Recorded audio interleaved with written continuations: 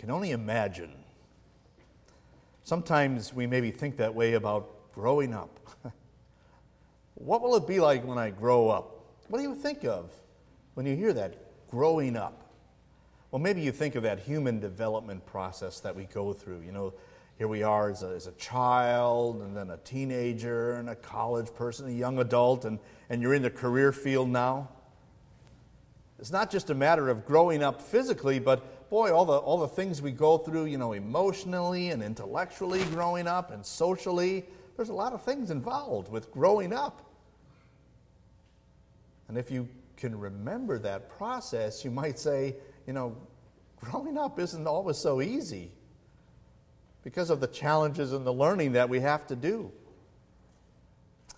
Oh, we might use words like this to help us, you know. Well, you have to have determination and resolve and goals and a desire and a purpose for yourself. And all of that's good. But yet, still, when you go through that process, it isn't so easy. It maybe needs some perseverance. Like that tree. Look at that tree growing up in the middle of a block wall. You would think it would never survive, it would never make it. But that tree kept growing and pushed those blocks out of the way. Perseverance, that's what we want to talk about today. In our series of messages based on a passage from 2 Peter, we are encouraged to look at the important Christian characteristics we should have in our life, because Christian character counts. Peter said, "For this very reason, make every effort to add to your faith goodness, and to goodness knowledge, and to knowledge self-control, and to self-control perseverance." Now, the past few weeks, we've been looking at each of those characteristics and using as an example of them a tree that is growing. We started with the soil to illustrate the condition of our heart and faith. And then we talked about a seed being planted, that seed of godliness, goodness, which is Christ in us. And from that seed, that tree begins to grow. We looked at the roots like being the knowledge. As we grow in our knowledge and grace of God, that's what feeds our faith and our Christian character. Last week we talked about self-control, like the trunk of a tree that's so strong and steady. That's self-control. But today we want to talk about perseverance. And as our model tree here keeps growing, now the branches begin to spread out. So I was thinking of perseverance. How do you make that something practical? How do you try to illustrate that? So we've talked about all these things so far, but what about perseverance? What does it look like in real life? And I was drawn to the story of a Christian woman by the name of Susanna Wesley. You can see when she lived. This was in England. You might recognize her last name because she was the mother of John and Charles Wesley, who are credited as being the founders of the Christian denomination now called Methodism. But it's said of Susanna that she was a person who saw God in all the details of life and then served Him through all of those details. Now, she happened to be the 25th child of her parents. In fact, her dad was asked once, how many kids do you have? And he says, I'm not sure, a couple dozen, I think. But maybe it was growing up in a large family like that moved her to give birth to 19 children in 20 years' time. Wow, talk about perseverance and endurance. Sadly, however, about half of them died before the age of 2. Talk about perseverance and endurance through the death of your children. But she saw motherhood as a calling from God, and so she was very devoted to what she would do, knowing that it was her responsibility to teach her children about their Savior. Now, no doubt she got that from her own parents because her father was a pastor, and she also married a pastor. But that involved a lot of work on her part too, because back in those days, a lot of the education was done in the home. So not only did she have to run the home and be mother, she also had to be the teacher. So for 20 years, she was the teacher of her children throughout the day, sometimes even meeting individually with each child to work on their particular skills. But life then, and with all those kids, had some hardships also that she had to endure. There was a short period of time when she was abandoned by her husband because they had different political views as to who should be the rightful king of England. She also experienced 2 of her homes being burned down to the ground. You could imagine with a large family like that and on a pastor's salary, the financial hardships were something she had to endure. And then opposition from her neighbors in town as well. And then she had the heartbreak of one of her own children wandering from the faith. But she endured. It was said that the secret of her endurance was her faith, a faith that could see God at work in everything with His overriding governance for the good. It was a hope that carried her through even very difficult circumstances, and a love that would overcome evil with good. She had a favorite prayer she would like to use. Help me, O Lord, to make the true use of all disappointments and calamities in this life, in such wise that they may unite my heart more closely with Thee. Cause them to separate my affections from worldly things, and inspire my soul with more vigor in the pursuit of true happiness. Help me, Lord, to remember that religion is not to be confined to the church or the closet, nor exercised only in prayer and meditation, but that everywhere I am in your presence. To me, her life and her words illustrate beautifully what Peter is talking about and urging us to have in our life: perseverance. It's about standing strong in your faith, and growing up strong in that faith. And that's what we want to talk about today. Like this tree that's growing up with perseverance, despite that difficulty of growing through a brick wall, God also will give us the strength to persevere, to grow and to stand strong in our faith despite what we experience. James gives us an excellent description of that kind of life and perseverance as he talks about growing up strong. James, a servant of God and of the Lord Jesus Christ, who's writing to the 12 tribes scattered among the nations, greetings. Consider it pure joy, my brothers and sisters, whenever you face trials of many kinds, because you know that the testing of your faith produces perseverance. Let perseverance finish its work, so that you may be mature and complete, not lacking anything. Blessed is the one who perseveres under trial, because having stood the test, that person will receive the crown of life that the Lord has promised to those who love Him. Perseverance, growing up strong. Now, a week ago, we had Vacation Bible School here, and somehow I got assigned to teaching 4, 5, and 6-year-olds all morning long. So having that experience for a whole week, you can understand what my mindset was like now this past few days in writing this sermon. So I was thinking, well, we're using the illustration of a tree, and the tree starts with the letter T. So we're going to use the letter T today to talk about those many different trials that God says we'll go through, and how He says He's going to use them to bring us to be mature and complete. Now, the word perseverance that's used in the Scripture is sometimes matched up with the word patience, but they are two different words. You know, patience simply means waiting it through. We might say, you just got to get through it. But perseverance is different. Perseverance is not just getting through it. Perseverance, the word originally meant standing up strong under heavy pressure, under a heavy weight.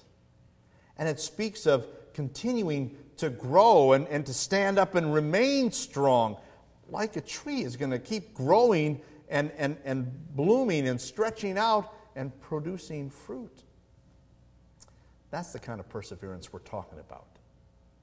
So let's first look what it means that with perseverance we stand strong as we're dealing with the many different circumstances in life. Remembering that James also said, consider it pure joy when you go through these trials. And the reason he would say that is because God is at work to make you complete and mature. So I want to define for you 3 different circumstances that we go through, and then show you how God uses them to make us complete and mature. And we'll use the letter T for tree to help us remember them. The first experience I'll simply label as troubles. Now by that, I'm referring to the different hardships, the different challenges that we all face in life. Someone might say, well, that's what life is like. So there could be sicknesses, there could be difficulties in dealing with people, there might be challenges with work or school. You might have to find a new place to live. Your car might break down. You might have some financial troubles. We all go through those things. Those are troubles. It's a natural part of life. In Job, the book of Job, it says this: hardship does not spring from the soil, nor does trouble sprout from the ground. Yet man is born to trouble as surely as sparks fly upward. In other words, he's telling us trouble is a part of life. Now, why is that? Because trouble is something that we brought into this world with our sin. God designed a perfect world without trouble, but our disobedience to Him brought trouble into this life. Now, why is that? It wasn't that God was punishing us. No, He had a different purpose for that. You see, our disobedience was our going away from God. So He wants to bring us back to Him. And He often uses trouble to do that. The prophet Jeremiah said this: when they are in trouble, then they say to God, come and save us. And so God uses troubles as a way to turn us back to God. Now, you see what happens sometimes when we have troubles? What do we turn to? Oh, I'm not feeling well. I'm going to go to the doctor. And I've got a great doctor and a great health plan, so things will be okay. Or, boy, really tight on money, or we got this thing that happened now, I need more money, don't think I can afford it. But you know what? I'll ask my boss, get some overtime, or I'll draw from my savings, and we'll be okay. Now, it is true that the Lord provides those things for us. But do you hear what I said? The Lord provides those things for us. So oftentimes we're looking right at the resources, but forget about the one who gave us those resources. And so God uses troubles as simply a way for us to turn back to Him. A second circumstance we experience in life, I'm going to use the word trials here. Now, by this, I don't just mean those natural troubles that we all experience, but things that become trying of our faith. They get us to maybe question or doubt or wonder what's going on. They can kind of rattle our faith. In fact, there might be some things that we experience because of our faith. Maybe there's some physical persecution that we would experience, some social rejection or being removed from the situation or whatever it may be. That's what James was talking about when he was writing his letter. He said, I'm writing to the 12 tribes, which was a metaphor for the people of God, who are scattered among the nations. He was referring to the early Christians who were being persecuted, who were being chased out of the Holy Land, and now were being scattered all over the world. Everybody suffers. But James is telling us there's a purpose behind it. You see, on the outside, people may look and they may see a believer and they see a non-believer, and they may see both of us suffering the very same thing, and they say, well, I don't see any difference there. But God has a purpose for the suffering, the trial that we go through. Now, for the unbeliever, there may be a purpose behind it, and that might be coming from Satan. Satan may be trying to give him that message that, you see what you're suffering in life? So how could there be some loving God that lets you suffer that? But that's not God's purpose. God's purpose is instead to make us complete and mature, it says. And one day, a blind man was brought to Jesus, and his disciples wondered, why is he blind? What happened? Who did this? What did he do? It says his disciples asked Jesus, Rabbi, who sinned, this man or his parents, that he was born blind? And Jesus answered, neither did this man sin nor his parents. Rather, this blindness came so that the works of God might be manifested in him. In other words, he was saying, God is going to do something with this to transform him. That's God's purpose for the trials we go through. The scriptures tell us God is a loving father. And we know that parents often have to discipline their children when they become wayward. Not as a form of punishment and anger, but as a way to correct them, to put them back on the right path. And so God has to discipline us. But God may also use those trials to transform us in some way, to make us stronger in our reliance on Him, and also to be shaped as a tool that He will use in some way. As Paul says, so that the comfort we've experienced from Him is now the comfort we will use to comfort others. And likewise, it could be that this is a way God is going to use us as a witness, as an opportunity to testify to Him working in our life. That calls for perseverance then. To see what God is doing, that we are standing and growing strong in faith, recognizing God is working this in my life to transform me, to use me for His purposes, mature and complete. And the third situation that we all face is temptations, where the devil is trying to get us to get off course, to disobey God. That calls for endurance and perseverance also. The Apostle Paul described that. After he had just talked about how the children of Israel, God's people, had wandered from Him and were disobeying Him and suffered all sorts of things, he said this: these things happened to them as examples and were written down as warnings for us, on whom the culmination of the ages has come. So if you think you're standing firm, be careful that you don't fall. For no temptation has overtaken you except what's common to mankind. And God is faithful. He will not let you be tempted beyond what you can bear. But when you are tempted, He will also provide a way out so that you can endure it, so that you can persevere through it. So you see, what God is doing then in this time of temptation is to test our faithfulness to Him. To see, will we grow in our love and faithfulness and obedience? Will we recognize what His will is for us and walk in that? So that becomes then a way that we testify and witness to others and bring glory to Him. Perseverance. Grow and stand strong in your faith, in troubles, in trials, in temptations. For God is turning you to Him. God is transforming you in your faith. And God is testing you in your faithfulness. So as you look at your life, do you see that happening? Do you see God working to make you complete and mature? Are you growing strong in your faith? This is not only for us looking forward, but also look back. Do you see how God might have used some trials, some troubles to turn you, to transform you, to test you?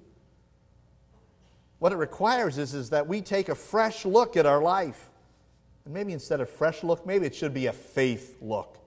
Take a faith look at your life and see how God is getting you to grow in perseverance, to be strong in your faith, that He's calling you to turn to Him and to trust what He is doing. Like Peter in our reading earlier today said, it's for the refining of your faith. God is trying to rid you of the impurities, of the unfaithfulness, of that lack of trust, to build you strong, so that nothing will move you from his salvation. God is working to make you complete and mature. Now, that may sound kind of challenging. How do I get through that process? Could I fail? Will I fall out of God's goodness? No, we have assurance. Because, first of all, we are saved by God's grace. Listen as I share with you the words from Romans chapter 5, in which Paul connects perseverance and our salvation. Paul writes, "Therefore, since we have been justified through faith, we have peace with God through our Lord Jesus Christ, through whom we have gained access by faith into this grace in which we now stand, and we boast in the hope of the glory of God." Paul is saying, here's how we stand with God. We're justified, which means he's declared us right with him. He hasn't spoken words of condemnation. No, just the opposite. He said, you're innocent. Now, how could that be? God's no dummy. God knows what I have done. I know what I've done. How can he say that I'm innocent? Because of Christ's perseverance in what he did to save us. The writer to the Hebrews explains that. He says, "Let us run with perseverance the race marked out for us, fixing our eyes on Jesus, the author or the pioneer and perfecter of our faith. For the joy that was set before him, he endured the cross, scorning its shame, and sat down at the right hand of the throne of God. Consider him who endured such opposition from sinners, so that you will not grow weary and lose heart." Look at how Christ persevered for you. Look at how he endured through temptation, the same temptations that the devil uses on us, but he remained strong and faithful to God's word and did not sin. So that there is a righteousness that God gives to us through faith, a righteousness that allows us to stand before God holy and innocent. And look at what Christ then endured. The shame of the cross.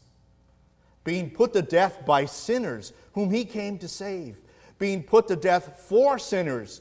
He was not guilty of sin, but he took our sin upon himself, and God crushed him for our sin instead of us.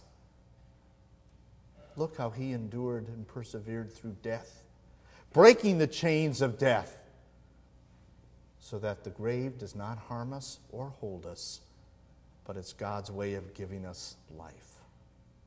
It's because of Christ's perseverance that you and I are saved by grace, and that's how we know we can persevere. In addition to being empowered by this grace, however, we need to be held up. We need to be sustained. And God does that too. Listen how Paul goes on in Romans, talking about the perseverance in Christ that makes us stand strong. He says, "Not only so, but we also glory in sufferings, because we know that suffering produces perseverance. Perseverance, character, and character, hope. And hope does not put us to shame, because God's love has been poured out into our hearts through the Holy Spirit who has been given to us." Grace empowers us, but it's hope in God's promises that sustains us. In the letter to the Hebrews, the writer pictures hope as an anchor for our soul, he says. Think of an anchor. How that helps the ship remain stable during the winds and waves of a storm. And yet that anchor is only good because it's resting on some kind of firm foundation. Our hope is an anchor and holds us secure as it rests on the firm foundation of God's promises. That's what sustains us through the storms, the winds, through the waves of life. It's the promises of God and our holding on to them. And the writer goes on to say, and you need endurance in order to do God's will and so receive what is promised. What has God promised us? An eternity of blessings with him in heaven. Hold on to that promise with a hope that will sustain you through all the troubles and trials of life. And then finally know that you're going to be strengthened by God's love.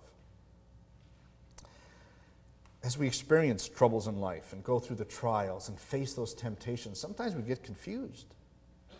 Sometimes there are doubts that come in, and sometimes maybe our faith becomes weak. We need to be strengthened, and we are by God's love. One day, as Jesus was warning his disciples that they would face difficult times, persecution because of what they believed and what they were doing, he gave them this final encouragement: stand firm, and you will win life. Stand firm on him, and you will win life.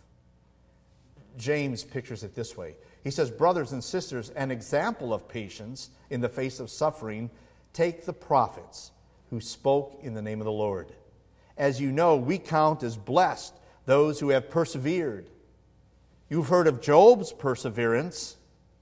You know, all the trials he went through, where all his estate, all of his fortune, his business wiped out, his family killed, his own health taken away. You saw how he persevered with trust in God. And then it says, you've seen what the Lord finally brought about. Why was that? Look at that final sentence. This is the key right here. The Lord is full of compassion and mercy. It's the Lord who strengthens us. He's full of compassion and mercy. So don't give up. Be strengthened by God's love. Growing up. When we grow up, we sometimes think of those ambitions, those goals we have for ourselves. And I'm not sure that it ever goes away, even when we think we're grown up, because we still have those dreams and ambitions. Maybe you're looking for a good retirement. Maybe you're looking to be on Easy Street. Maybe you're looking to have a great career. Maybe you're thinking, I'm going to work hard so I can play hard. We all have our lists of ambitions and goals. But look at what Paul gives us as a list of goals. Man of God, flee from all of this, that is the love of the things in this world, and pursue instead righteousness, godliness, faith, love, endurance, and gentleness. That's how we stand firm and win in the grace and love of God. So keep growing. Keep growing strong by growing in faith in God's Word, by going forward in God's will, and by glorying forever in the reward God will give you. Could we fall? Will we fail? Not as Paul encourages us. Have confidence in the Lord that you are doing and will continue to do the things we command. And may the Lord direct your hearts into God's love and Christ's perseverance for you. Perseverance. Don't quit before you get the blessing from God. Amen.